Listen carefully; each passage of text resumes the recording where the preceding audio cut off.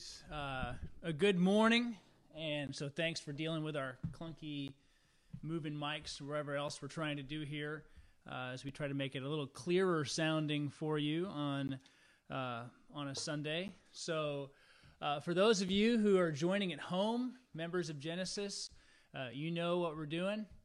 For those of you who are new or are watching this for the first time, welcome to Genesis, I guess I could call it. That was Matt Brantner, who is leading us in worship. Before that was Matt Akers, two of our elders of the church. My name is Hans. I get to serve as one of the pastors here. And like I say to anybody, if you gather with us on a Sunday, if you're looking for a church, there's really no better place to be than where we are right now. We're grateful for you. We're grateful for where we've been. And even during this time, we are grateful for what the Lord is doing in our midst and what I'm hearing He's doing through you guys and in you guys. And so thank you for that.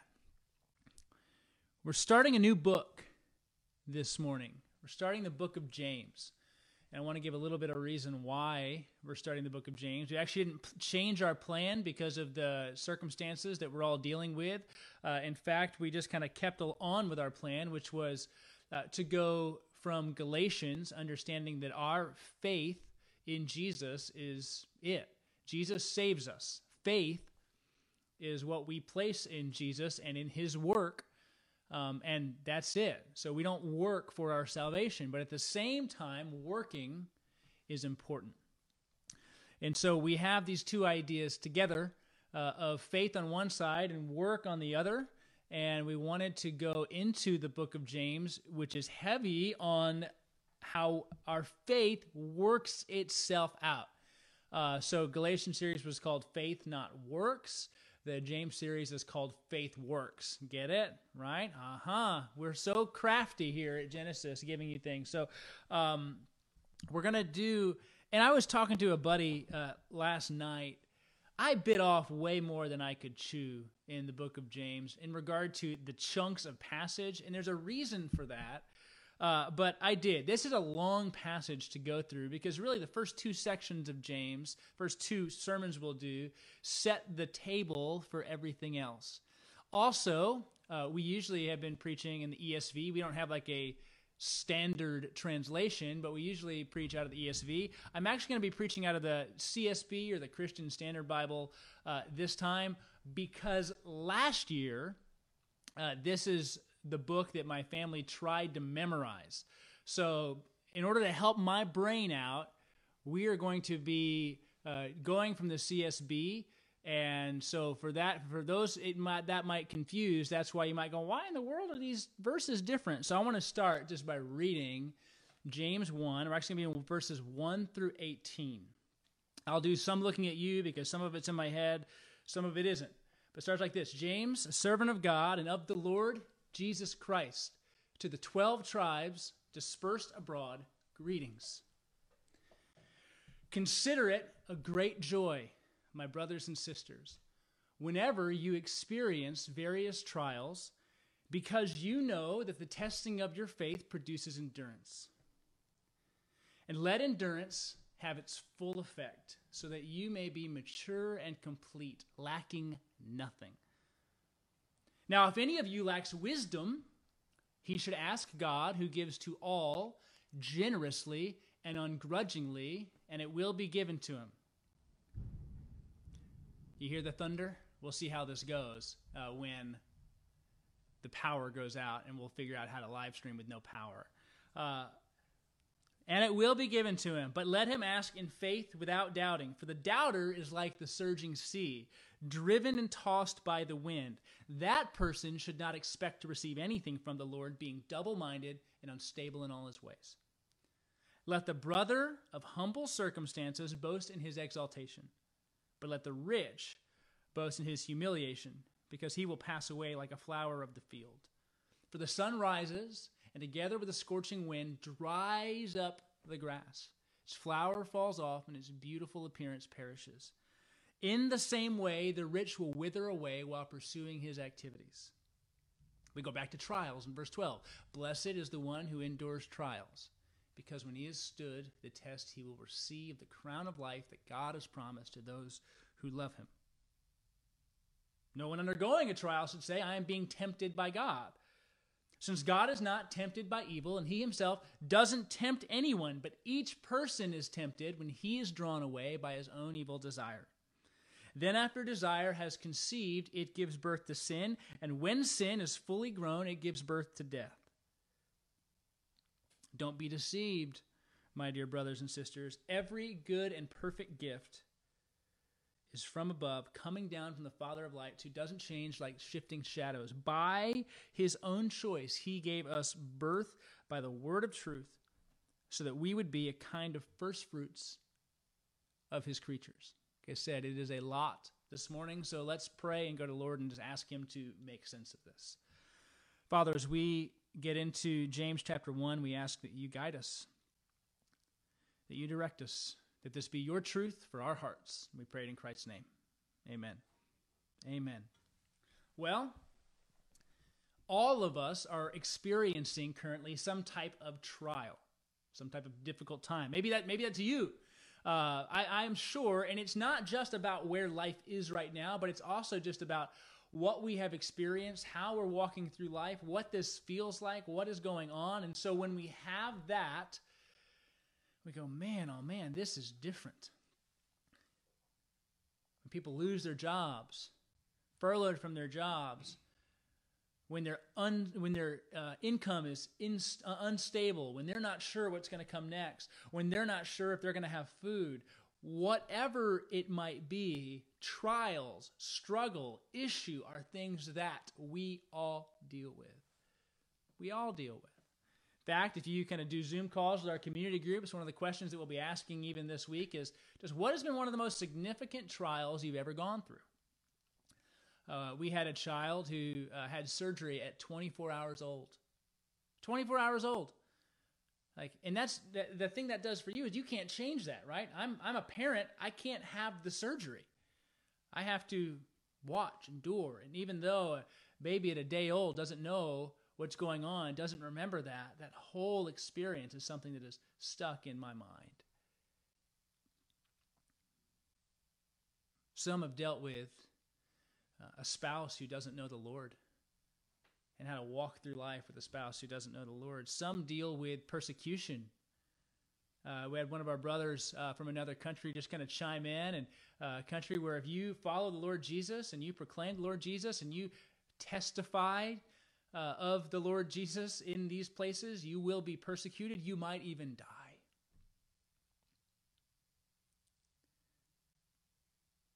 Trials are something all of us experience. And yet James, in this first bit of time, is going to talk to us about how this works. Now, James is an interesting book because it's kind of like Proverbs. That's what a lot of people will say. It's like Proverbs in that it's just, I bet if you just kind of recall, if you're even familiar with the Bible at all, you're going to think about some phrases or some verses, and a lot of them come out of James because James is pithy, right? Pithy. My kids try and spell that right now, pithy. But James is a pithy book that has some idea of like Proverbs. So you go, true religion, right? If I say true religion, you go, oh, widow and orphan in their distress, keeping oneself unstained from the world. You let your yes be yes and your no be no, which is actually a citation of Jesus, but it's also in James. The tongue, watch the tongue. Faith without works is dead. That's from the book of James. Not many of you should be teachers because you know that we will get a stricter judgment. That's James. Don't make plans without saying, if the Lord wills, we would live and do this or that. That's James. James is a memorable book, but it's also a hard book to outline. I had a friend, Adam, who said it like this. Outlining the book of James is like outlining a text message conversation. And you know what you're talking about with your friend, but as I try to go back and look at that, and I'm like, how in the world? They're talking about how are you doing and how's your family right here, and then they immediately from there jump to what'd you have for dinner, and then they go into what's your favorite Simpsons episode, and then they go into what's your favorite board game, and then they go back to tell me about your kid, how's he doing? Like there's so much in the book of James where you're reading it from book to book, and it's not like Paul. Paul kind of lays it out, here's my point, here's how I'm flowing, this is what I'm trying to say, and then you get to James. and you go, I don't have any idea. In fact, if you just lined out people's outlines and commentaries on the book of James, what you will likely find is that everybody has a different take on how to organize it. They don't have a different take on a lot on what it means or what the themes are, but on how to organize it, they get really confused. Suffering, rich and poor, doing what your faith says you should do, teaching, speaking, living rightly. These are all significant themes in James. But he's going to kind of move through it like you're reading just this kind of two-way text conversation, but you only have the text from one person. That's what it's going to be like. So this morning, like I said, it's a big chunk because I want us to see how this whole theme might thread together, dealing with the idea of trial, struggle, frustration. And so that's where we'll be. Actually, I have 6 ideas here. 6 is a lot, so we'll see how I do. Wish me luck, pray for me. For my kids who are listening, who are always like, when's Dad going to be done? We're getting there, okay? We're going to start with James, a transformed brother. And brother has a double meaning because most would look at this James as James, the leader of the Jerusalem church, James, the half-brother of Jesus, born to Mary after Jesus' birth, which is kind of cool, isn't it? To think that somebody is actually writing who believes that their brother is the Lord.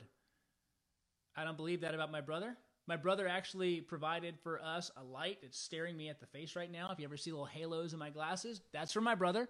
I do not believe my brother is the Lord. You probably don't believe my brother's the Lord. And my brother certainly doesn't believe that I am the Lord. But James, who didn't believe at first, came to a point of belief in the Lord Jesus. So we're going to start just with that first verse. James, a servant of God and of the Lord Jesus Christ. And that statement alone lets us know that God can change anybody. Even a brother who doesn't want to have anything to do with his brother. James, a servant of God and of the Lord Jesus Christ. I believe it's John 7:5 where we read that his brothers did not believe in him, but did see him resurrected. 1 Corinthians 15:7, Acts 1:14. There are places where we see that. So James, a servant of God and of the Lord Jesus Christ. So James has a lot of Jewish undertones in his book, but it is also incredibly Christian. Jesus is the Jewish Messiah, and he recognizes the Lord Jesus Christ. James, a servant of God and of the Lord Jesus Christ. To his audience, the 12 tribes, which lets us know that this is kind of a Jewish book written to Jews who now follow Jesus, to the 12 tribes dispersed abroad. That's the idea we get of diaspora, the scattered people. So James is our author. He's been changed by Jesus. It's going towards not just one congregation, but to Jews who are scattered abroad outside of Jerusalem. And he brings greetings. And I just want from this first verse for you to remember this. God is always moving, and he's always transforming. Sometimes we skip over the introduction and we don't realize all that's gone on. But James, somebody who did not believe in the Lord Jesus, even though he was his brother, did not follow him, did not trust him, then gets to a point where he realizes there is no other Lord but Jesus. So all I want you to do is you think about James 1:1 is go, God can change anybody. God can change anybody. And he did that with James. Now James is writing and instructing how to live for the Lord.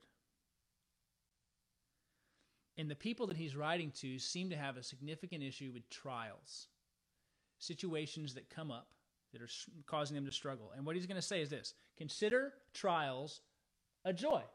Consider trials a joy. We can go back. Consider trials a joy. And so that's his main idea, and that thread is going to carry us through the rest of this passage this morning. Consider trials a joy. No one wants to do that. When we're having a bad day, a bad time, when we're frustrated, our first response is not generally to go, this is awesome. I am so glad that I'm being persecuted. I'm so glad that I'm struggling. I am so glad that I lost my job. I am so glad that I'm sick. I'm so glad that I'm poor. I'm so glad that I'm lost all my wealth. We don't say those kinds of things, but yet that's where James immediately goes, is to say, consider trials a joy. Now look at how he says it. Consider it a pure joy, or a great joy, my brothers and sisters, whenever you experience, whenever means whenever you experience various trials. He's not even trying to define it for you. Consider it a great joy whenever you experience various trials. Why? Because the testing of your faith produces endurance. Let endurance have its full effect, so that you might be mature and complete, lacking nothing. So we'll go back to verse 2. Consider it a great joy whenever you experience various trials. Joy, then, is the proper response to our testing. Testing produces endurance. And what's endurance? I mean, we should know this, but it's the ability to run, to move, especially for us under pressure. So if you want to be strengthened, and we see this in how the world works, right? The world might say this, no pain, no gain, right? They kind of talk about that in regard to who you are and how you operate. Go get it yourself, be awesome. What James is saying is when you experience a trial, in that trial, he doesn't even give it a duration, does he? He's not like, after 3 months, go ahead and figure it out or move on with life. Whenever you experience various trials, consider it joy, because you know that this is producing endurance. And endurance is our ability to run the race. This is what I say. I was actually talking to a friend of mine in a community group about this. Is that we have this way as we get older, even as believers, as we get older in the faith, where we look down on people who are younger, who are struggling with things that we're like, oh, just you wait. Just you wait until you have kids. Just you wait until your kids become teenagers. Just you wait until you have grandkids. Just you wait until whatever. Just wait until you're trying to make ends meet when you retire. And so we have this way of always kind of looking down on someone who hasn't experienced what we've experienced as if they're negative or wrong, or God's not actually having them in that situation. And what we neglect is the fact that God brings all of us through trials to produce endurance. And the thing that God might have you in right now is not the same thing that he might have your 9-year-old, 10-year-old, or 11-year-old son or daughter going through. Not the same thing a 20-year-old's going through. Not the same thing a 25-year-old's going through. Not the same thing an 85-year-old's going through. God is the gardener. And he's the one that knows what we need and when we need it. And so what James broadly says here is consider it joy whatever that might be. And so if you're in middle school or you're in high school and people get all bent out of shape out of relationship issues, that's a big deal for them. And so what do? You instruct about how this actually produces endurance. You would not be able to run the way you ran without being able to do that. And then what does he say about endurance? But let it run the course. Let it do what it needs to do in you in verse 4, so that you may be mature and complete. Now, this doesn't mean that on this side of eternity, you're going to be mature and complete and lack nothing in regards to, you still want the Lord to return. But it's going to produce in you the strength that you need to live the life that God has put before you. Which means in times of testing and trial, our first question is not, how do I reduce this?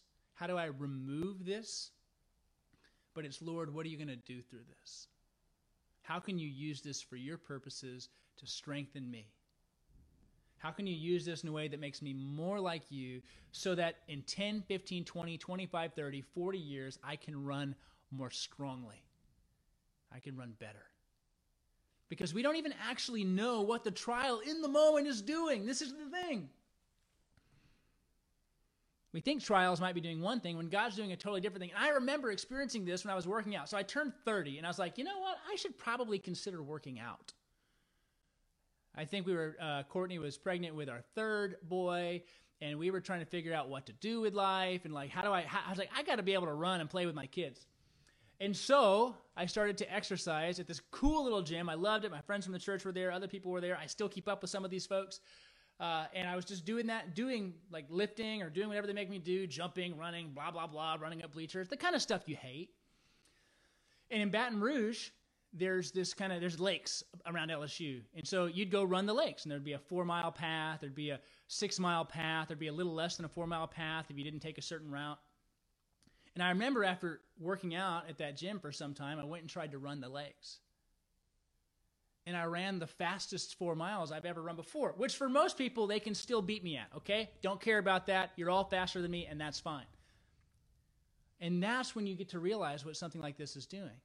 I had no idea that what I was doing, in a gym, in a class, was producing in me so that when I ran 4 miles, I was able to run 4 miles. In the same way, you have no idea what your current experience is producing in you so that in 5 years from now, you don't tire out and you don't tap out. They're everywhere, but they produce something in us. But knowing that and operating the right way in that requires wisdom. And that's why we move to this idea of wisdom. The trials require wisdom, verses 5 through 8. And that's, I think, how these two paragraphs relate to one another. So consider it joy. But to consider it joy, we really need to think differently, don't we? And so we don't just go, oh, this is how it is. So trials require wisdom. This is how it goes. Now, if any of you lacks wisdom, and that might be in how to handle this trial, he should ask God, who gives to all generously and ungrudgingly without pretense. He's going to give it to you. But let him ask in faith without doubting. Doubters like the surging sea. So what we see here, if you lack wisdom in how to properly navigate where you are in life, then you ask God. But you ask God believing that he will give it. Because if not, what are you? You're blown and tossed. You're like the sea that's moving up and down, and you just move along with it rather than steady as she goes, focus on the Lord, knowing what God can give to you. The person who doesn't believe, we read in verse 7, that person should not expect to receive anything from the Lord, being double-minded and unstable in all his ways, meaning this, that you think one way here, you think another way there. And being double-minded is going to become really important with James, even as he talks about how we speak. He'll say this, with the tongue we bless our Lord and Father, and with it we curse people who are made in God's likeness. Right? What is that? Double-tongued.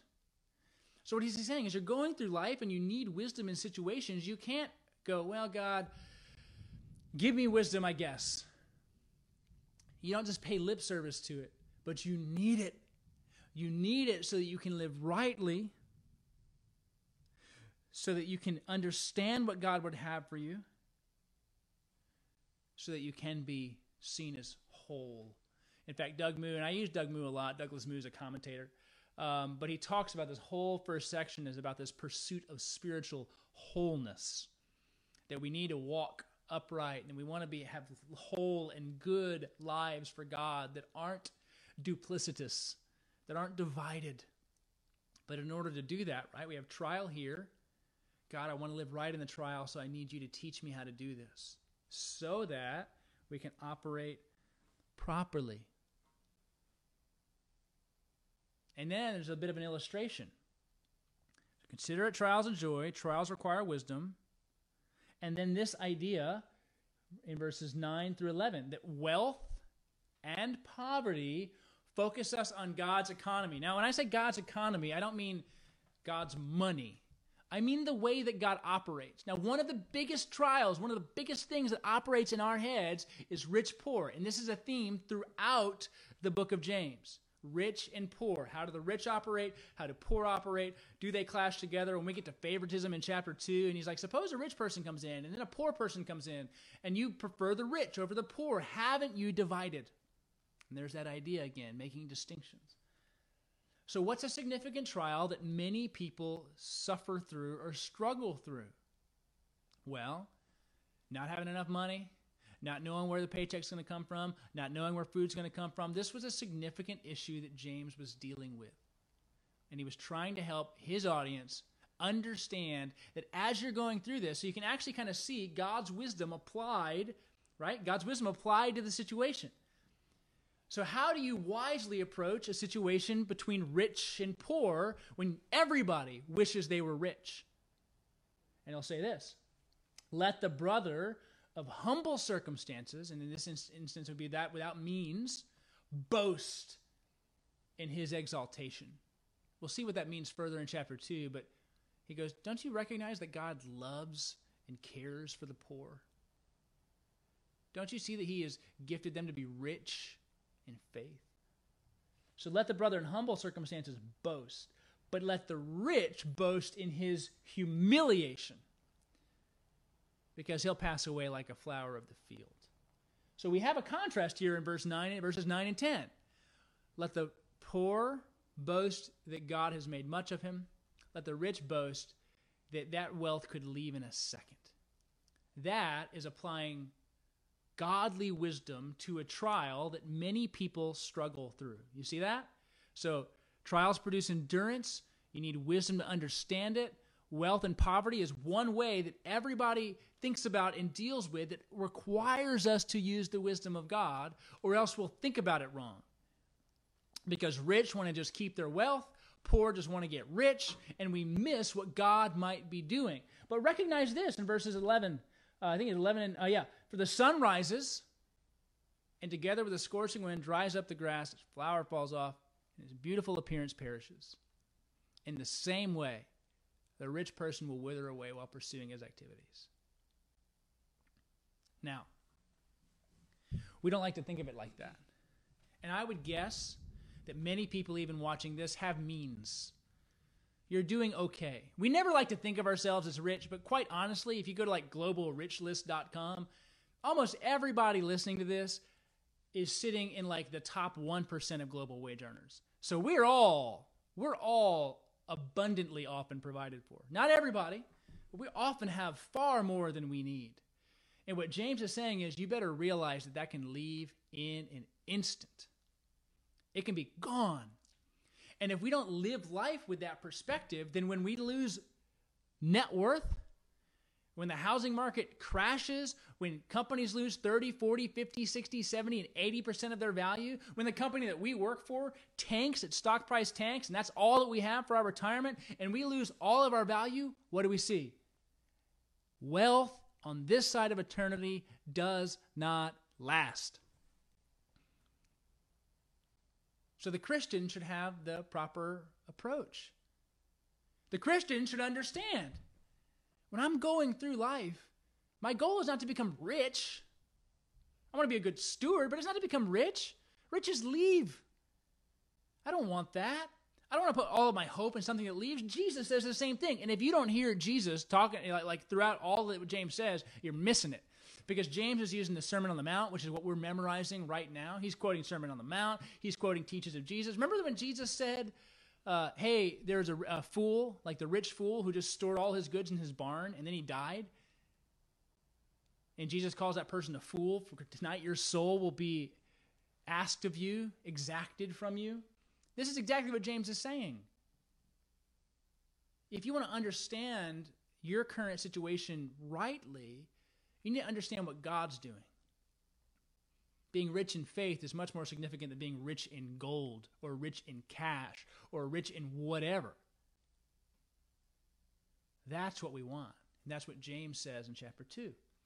So again, this whole idea, James is transformed. Consider trials a joy. Trials require wisdom. And then applied to a unique situation, the source of trials, often with having or not having, should focus us on the way God operates, not the way the world operates. And that's what James calls wisdom from above. He'll actually say it like this: but the wisdom from above is first pure, then peace-loving. He says gentle in anger, full of mercy and good fruit. Might have gotten that a little wrong. So we need a different kind of wisdom if we're going to operate in life as God would have us operate. And the reason I'm latching all these together with trials is because when we get back to verse 12, what do we see? But that trials produce life. This is how James says it. Blessed is the one who endures trials, because when he has stood the test, he will receive the crown of life that God has promised to those who love him.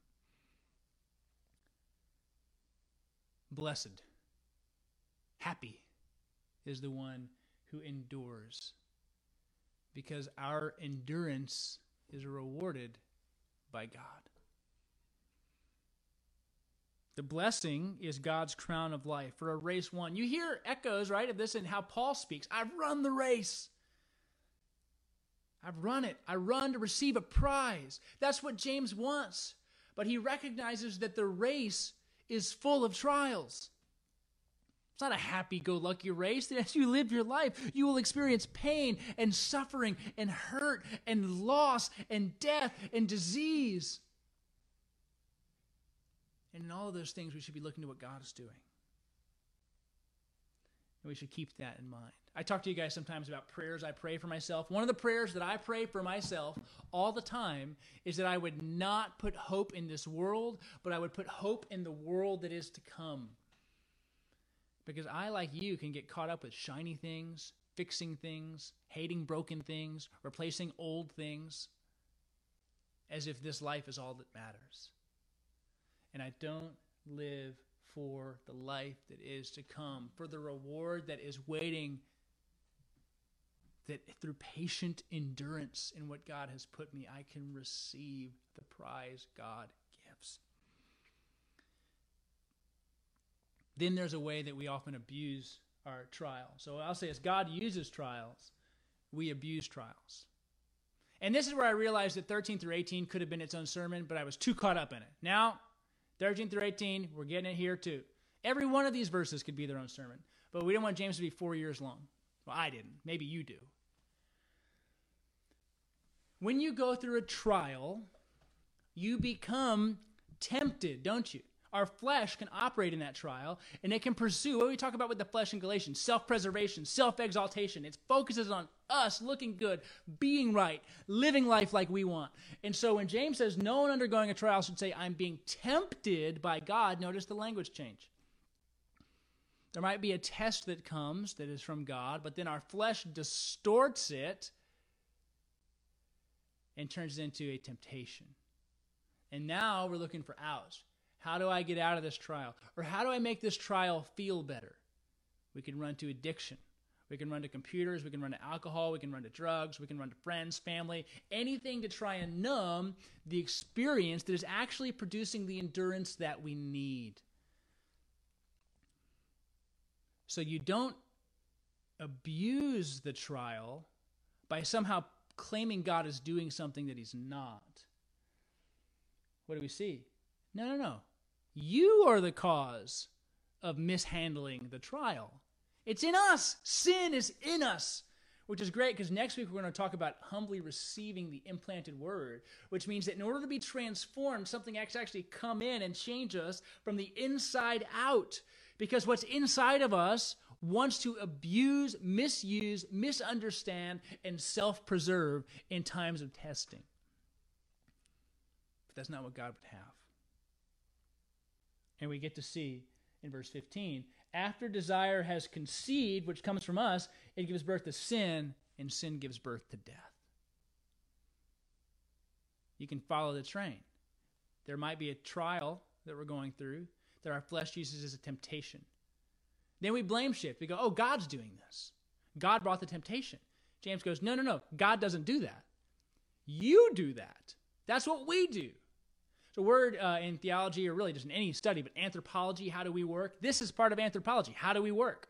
We make everything sinful.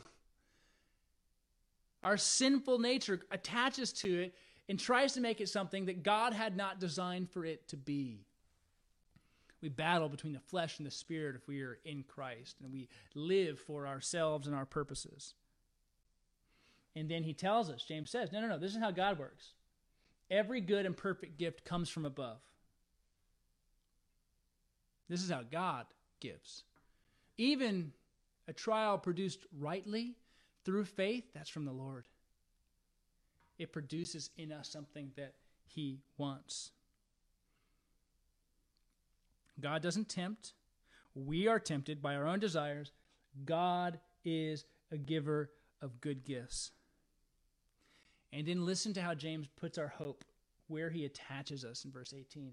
By his own choice, he gave us birth by the word of truth. What did he just say was in us? Sin. What does that produce? Death. By his own choice, he gave us what?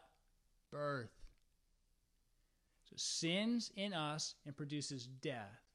God to us and for us produces birth by the word of truth, the gospel of our salvation, that Jesus, the Lord Jesus, as James calls him, died for us, that we might be a kind of first fruits, that we are those who are redeemed.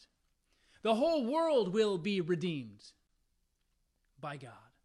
New heaven, new earth, new creation, that all is coming. But through the life that we have, we are a first fruits. And remembering that, cycle back to trials. Means that when we're going through tough times and we're not even sure how to get out of it, we're stuck and our head hurts and our heart hurts and we're exhausted and we have nowhere to go and we are not sure what's going to happen, we look to what God is doing.